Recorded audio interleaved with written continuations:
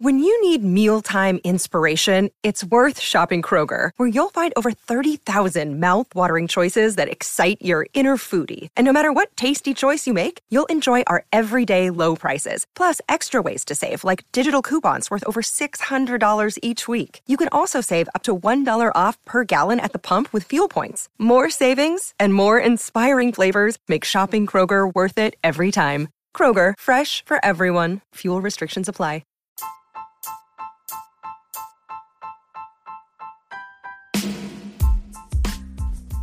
Hey there, welcome to The Tint. I'm your host, Scott Fellman, and it's time for yet another foray into the world of aquariums from a slightly different perspective.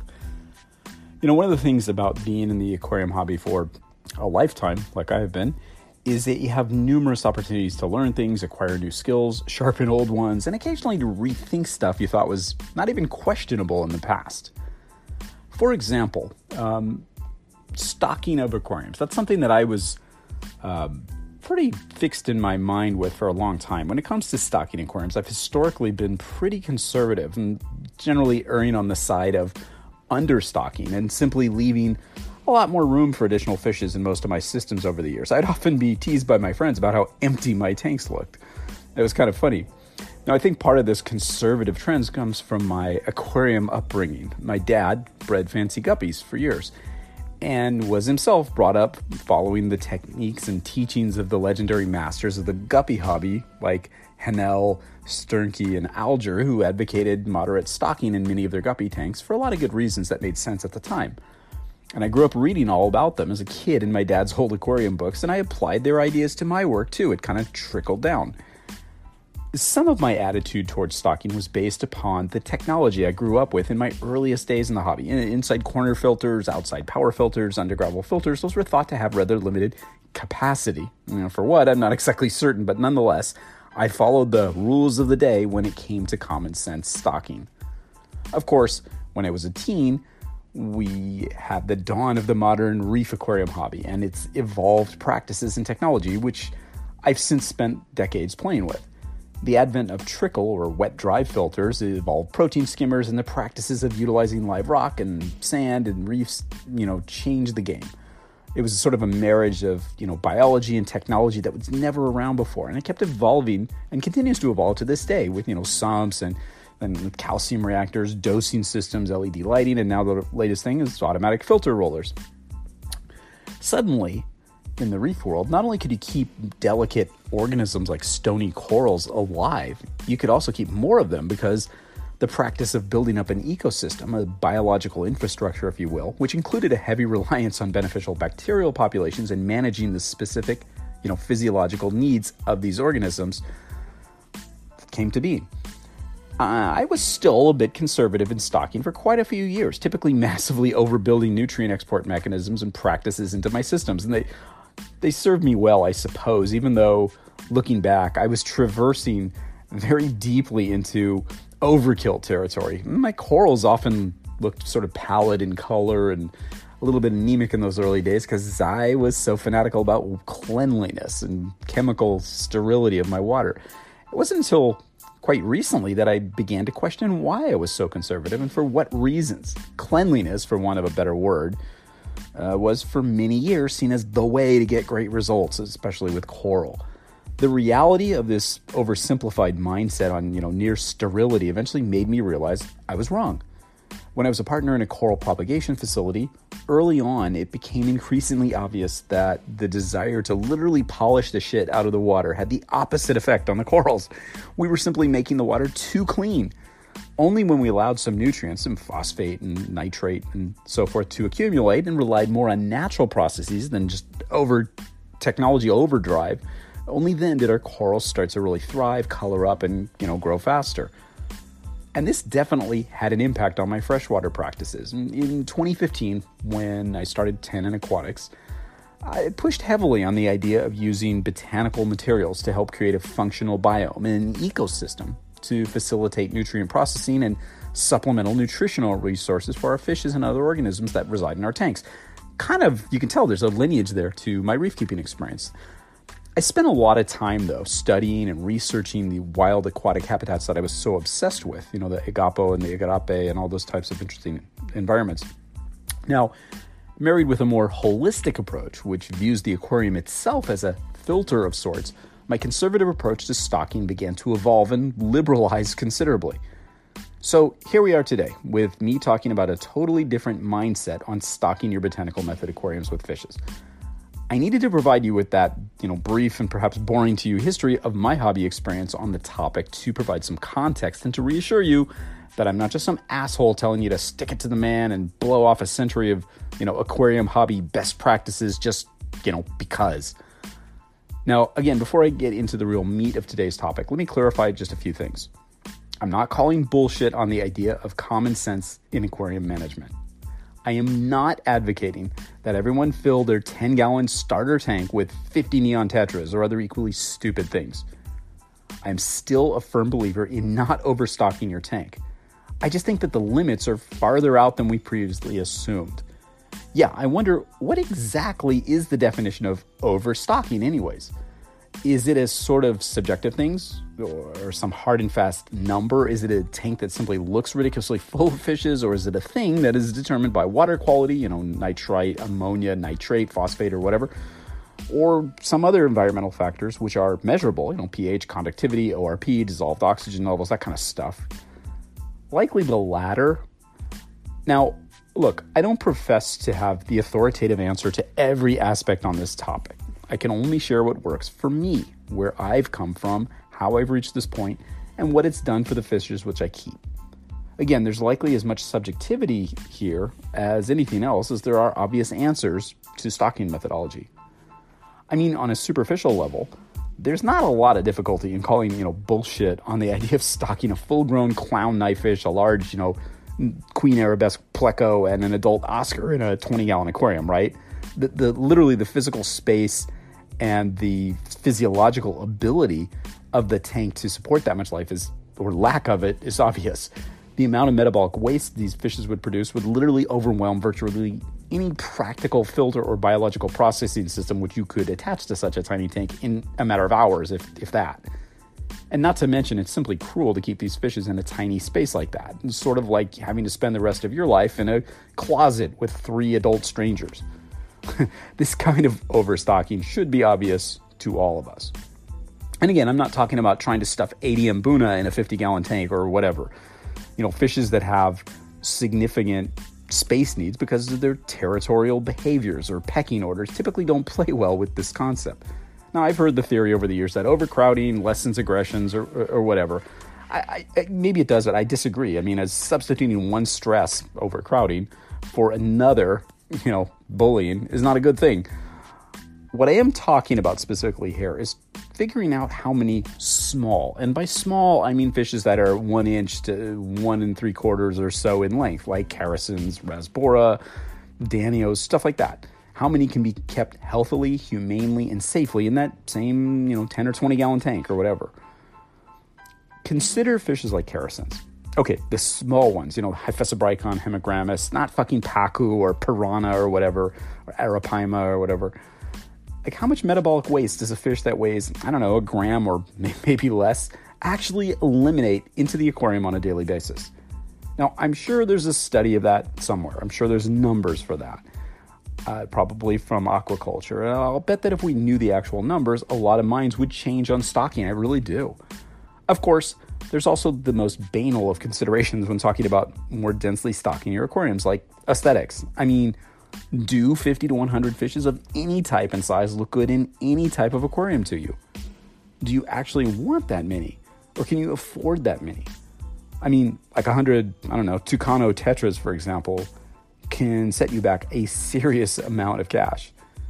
But yeah, let's stay on the general topic of characins. Many of these little characins occur in large shoals or schools in nature, right? That's how they live.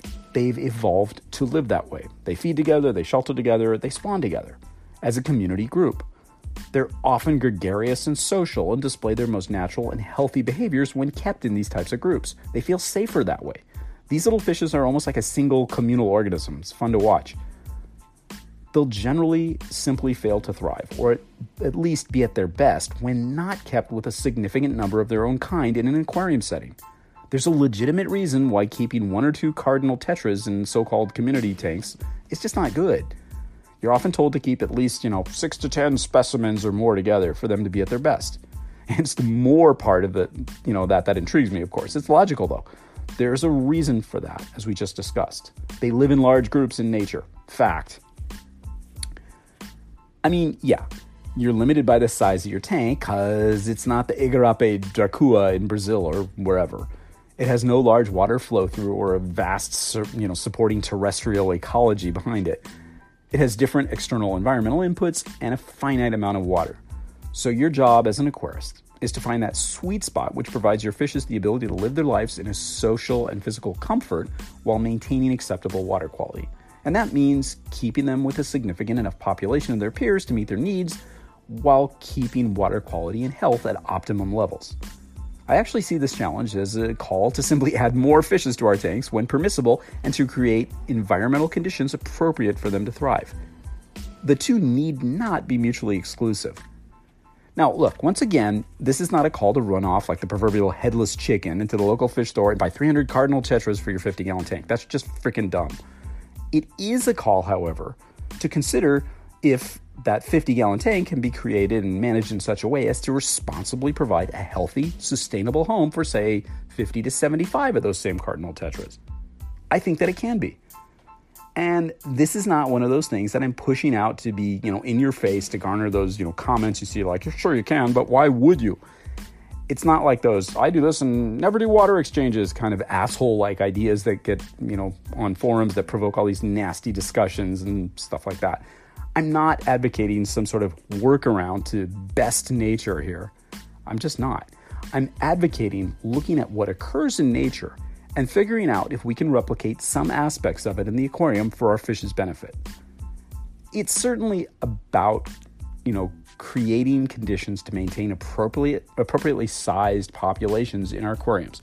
Now, sure, there are studies out there of wild aquatic habitats and the fish population density and the diversity where, researchers did transects measurements of wild habitats and they conducted this stuff. And if you do some algebraic calculations, you can yield some approximate numbers of fishes of a given species per a given area. Again, as I just alluded to, there's more to, this than just the X fishes per square meter or whatever, but it's a starting point, right? And that's kind of, I think, where the, 1 inch of fish per gallon of water or whatever measure we've historically used sort of came from. It's that same context. I mean, think about this though. If the fishes have so much room in nature, why do they congregate together in such large numbers in small areas? Well, that's part of what they're evolved to do. You need to take into account your ability to provide an aquarium environment and maintain husbandry practices which can facilitate a more dense population of fishes. I don't take this responsibility lightly, and you shouldn't either. I'm an extremely careful feeder. I believe in good oxygenation, and I'm a champion of significant nutrient export practices. Water exchanges, the use of biological and chemical filtration media as needed in all of my tanks. The idea of building up a substantial, let's just change the adjective to significant, a significant population of little characins was something I'd always wanted to do over the years. For a long time, it was always something that interested me, seeing these big shoals or schools of tetras. However, I spent way too much time buying into conventional aquarium thinking and limiting myself to the 1 inch of fish per gallon rule or whatever the prevailing guideline was at the time to even think about challenging that. Again, over time, I started, thinking about the rationale we employ for limiting stocking in our aquariums. It's to create environmental conditions conducive to fish health. Got it. I realized that there's more to it than just listing the numbers of fishes.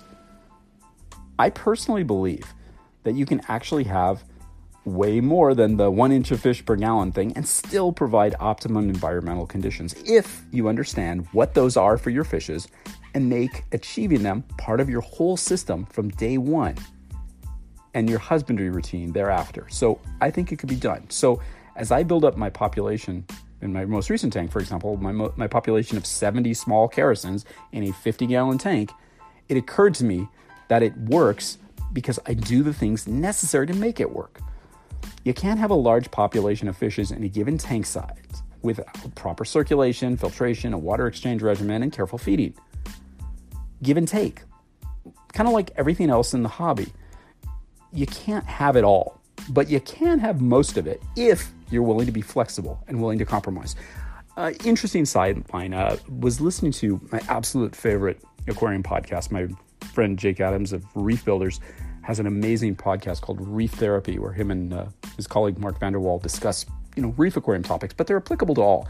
Both Mark and Jake are freshwater guys too. They have freshwater aquariums, extensive knowledge of freshwater keeping. So some of it is crossover stuff. But they had one of my favorite guests on recently, a guy by the name of Steve Wiest, who's probably created one of the greatest reef aquariums I've ever seen.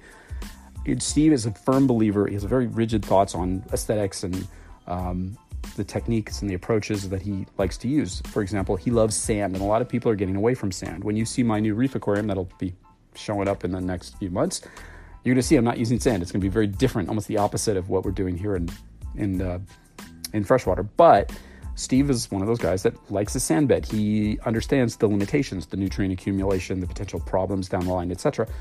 And he's compensated.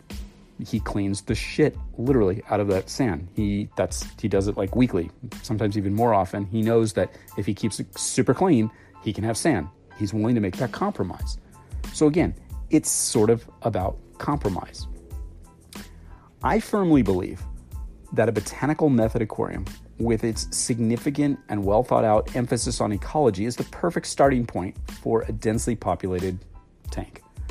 As I've shared with you very often here, my thinking has long been that you should actually consider the tank itself, or more properly, the botanical environment within it, as the biological filter, and simply use aeration, surface skimming, and or circulation pumps to facilitate the gas exchange. After almost 25 years of playing with this botanical stuff, I'm convinced that the microbiome provided by a properly set up and managed botanical method aquarium provides a huge amount of biological support for the fish population if it's done right. Now, this is not exactly revolutionary, of course, creating a biofilter, if you will, to support an aquarium, but it's an idea that's often overlooked today. Again, think about this. The botanical materials present in our systems provide enormous surface area upon which the beneficial bacterial biofilms and fungal growths can colonize. In addition to physically fragmenting botanical materials, these life forms, collectively referred to as epiphytes, utilize the organic compounds present in the water and on the leaves and botanicals as nutritional sources. They also provide supplementary primary food sources for a large array of organisms within the aquarium itself, including the fishes, just like what happens in nature. It's called a food web. In the case of our fave aquatic habitats like tropical streams, ponds, and flooded forests, epiphytes are abundant, and many fishes will spend large amounts of time foraging on the biocover on tree trunks, branches, leaves, and all kinds of botanical materials that are found there. This biocover, as I just mentioned, consists of stuff like algae, biofilms, and fungi, nature's filters. Although most fishes use leaves and tree branches for shelter and not directly as a food item, grazing on this epiphytic growth that occurs on them is very, very important. This is what they do all day.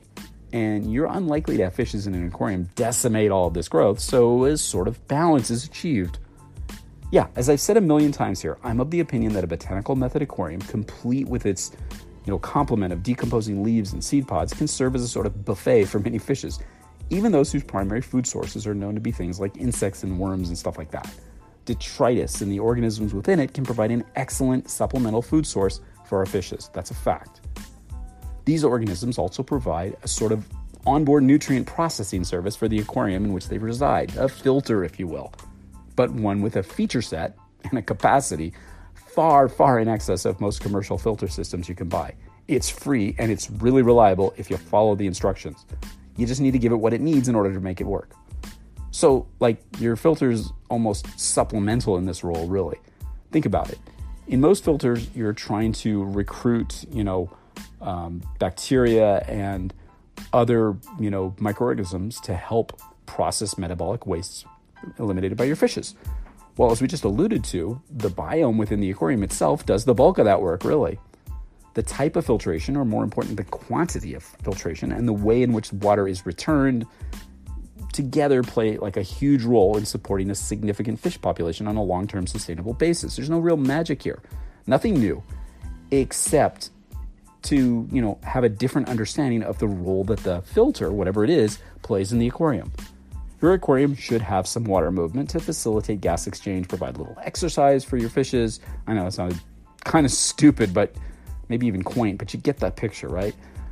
And to avoid the formation of, thermal, pH, or nutrient layers and boundaries in our tanks. Gas exchange, which is the process in which carbon dioxide exits the atmosphere and new oxygen from the atmosphere is dissolved into the water, is really, really important in aquariums. And aeration from filter returns helps facilitate the process.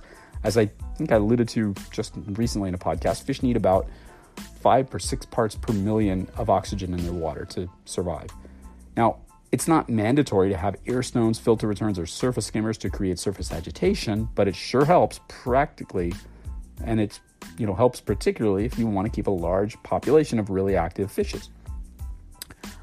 I suppose you could say the purpose of aeration is to break up the surface of your water, or more correctly, the boundary layer at the air-water interface. You're not going to separate the oxygen molecules from the water and force gas exchange within the filter column by, cranking up the air stone. That's not what it does. But it will help break up that surface boundary layer to facilitate gas exchange. That's what it does. And I guess that's why I love surface skimmers, or filters which skim from the surface boundary layer, so much. They just make the gas exchange process easier and more efficient, and that increases the capacity of your aquarium in the process. And of course, simply choosing an aquarium with a large enough surface area is important and beneficial too. Wider, more shallow tanks have always been a better alternative than tall, narrow ones at this. It's just basic, basic physics. What about food and the way we feed our fishes? Is something there? Of course. Feeding is very important, as is the type of food, the frequency, and the amount that you dispense. Now, as a longtime proponent of primarily feeding frozen foods to my fishes, I realized that frozen is not the panacea that it seems to be. Sure, there's certain benefits, nutritional values, being able to feed fish, fresh stuff like brine shrimp and worms and stuff like that in a convenient, easy to administer fashion. However, frozen foods also have a significant amount of organic material, stuff you may not want in your tank, with the food, as part of the way they're manufactured, the juices, if you will, from processing. Those are commonly in frozen food, and those end up into your aquarium water and create potential problems. The juices, when added to the aquarium water, can lead to accumulation of excessive amounts of nitrate and phosphate, the enemies of high water quality within the aquarium if you're not especially fastidious. It's easy to literally kill your fishes with kindness. Why make it more difficult by feeding the wrong food and the wrong quantities of it? I think that if you're trying to push the population a little, careful, non-wasteful feeding becomes really, really important. It's real front and center. And now this would necessitate a change to other foods, like pellets. Yeah, I admit I used to hate pellet foods. I don't know why. I just thought that was for losers. It's like, Tetramin, throw a can of whatever at the fish. I thought they were sort of nutritionally deficient kibble for fishes, And in fact, they were back in the day.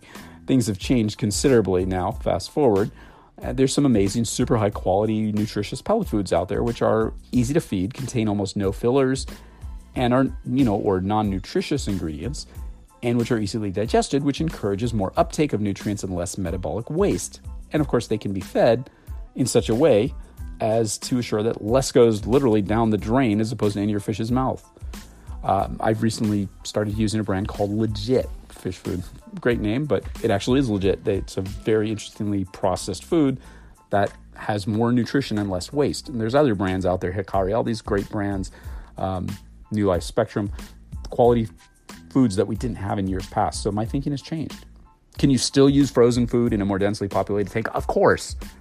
I do. Just be more careful. Don't feed it every single day, multiple times a day in large amounts, or don't dump it in there with the water. Little compromises, changes in the way we do stuff. We know how to work with that. Oh, and one other thing. You won't just dump the entire population of your fish into the aquarium from day one, right? I mean, you shouldn't, at least not without some preparation. You need to allow the resident beneficial bacterial and microbial population to build up to handle the increase in metabolic wastes produced by the fish population. Slow down in advance of adding the fishes. Okay, building up a population of beneficial bacteria to tackle the metabolic waste products produced by your fishes is decidedly conventional aquarium hobby thinking.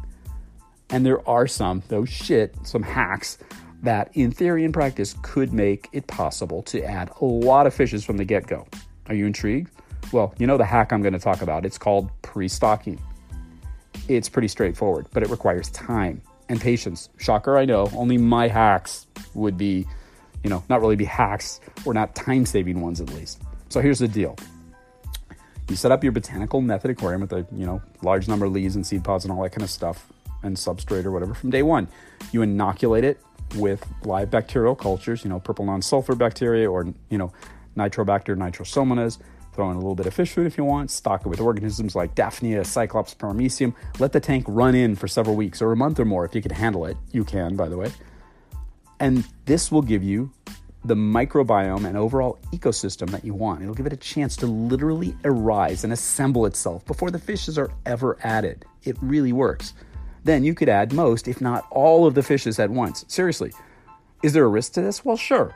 Working with live animals in a closed aquarium always involves some risk. There's no guarantees. You could still lose fishes, and you still need to monitor nitrite and ammonia and to understand the concept of the nitrogen cycle. You need to be aware and do a little homework, and you need to probably add, as I do, continuously dose some of this bacteria for the first few weeks of the tank to keep up with the pace, just in case. The pace of all that life, the life that you've had, I've done this exact thing literally several dozen times in the past 15 to 20 years or so, including just a few weeks back, by the way, and I've never, ever, ever had either detectable ammonia or nitrite, let alone a cycle after adding the fishes. Other than a few jumpers, which unfortunately my open top tanks end up with, I've seldom, if ever, lost a fish during this process. Yeah, I'm no fucking visionary. I'm not the only hobbyist who's done this, and I don't have, I'm not a guru, and maybe someone will probably say, oh, you're luckier than good, Feldman. Maybe. I don't think so, though, because I've done it so many times that it works. Plenty of botanical method aquarium enthusiasts employ this same practice with similar tremendous success. I mean, it shouldn't be a real surprise because it's not really a shortcut. It's not some miracle. It takes time. That's the compromise you have to make. You're simply establishing the ecology and the nitrogen cycle within the tank before the fishes arrive. Fishless cycling, as the process is probably known, and this is a version of it, but with a little botanical method twist and its associated benefits. This is also nice because it slows you down ahead of adding the fishes and gives you time to acclimate and quarantine all of your fishes before releasing them into the display aquarium. It also has the advantage of starting your fishes in an aquarium, which is, by many hobby definitions, very well established before they're ever added. Other than the, adding most of the fishes at once part, it's actually not all that different from gradually stocking a tank over time, except that a more robust ecology was in place and operating long before the fishes arrived. And of course, you could employ the same mindset. You'd gradually build up a fish population anyways, perhaps for other reasons, like getting the more timid fishes settled in first before the active crazy ones or whatever. Apply it in a manner that works for your situation. And of course, perform regular water exchanges on your aquarium. This is not a thing. This is what you do. Make them a ritual, a habit. Regardless of how comprehensive the ecology in your tank is, it's not an open natural habitat. It needs help. It requires proper care.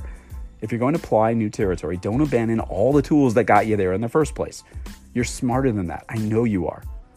So yeah, that's how I have 70 healthy, happy, and active little fishes in my 50-gallon aquarium. I didn't cheat. I didn't create some dependency on a huge, absurdly complex commercial filter system or some magic elixir or additive. I'm not a slave to massive daily water exchanges. All I did was think about how ecology works in aquatic, ecosystems, partner up with nature a little bit, deploy all the things we've talked about before in our botanical method aquarium work for years now, including patience, and provide the optimum conditions to allow a dense population of fishes to thrive from day one in my tanks. I compromised when required and understood many of the nuances involved in keeping large groups of fishes. I studied what occurs in the wild and figured out how to make it work in my aquariums. You can too.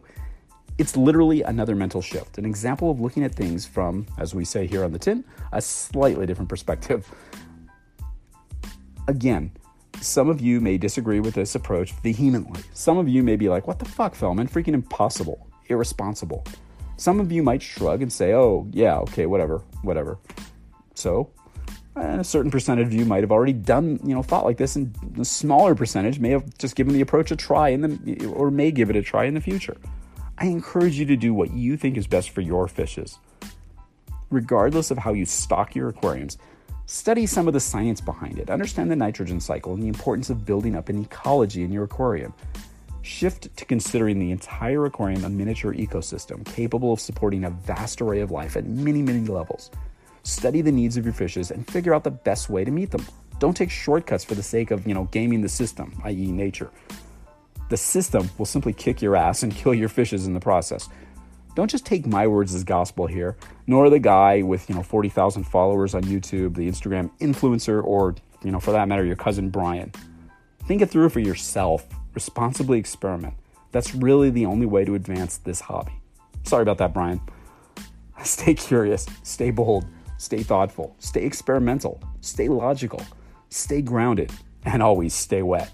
Until next time, this is Scott Fellman. Thanks for spending part of your day with me, and I look forward to seeing you on the next installment of The Tint.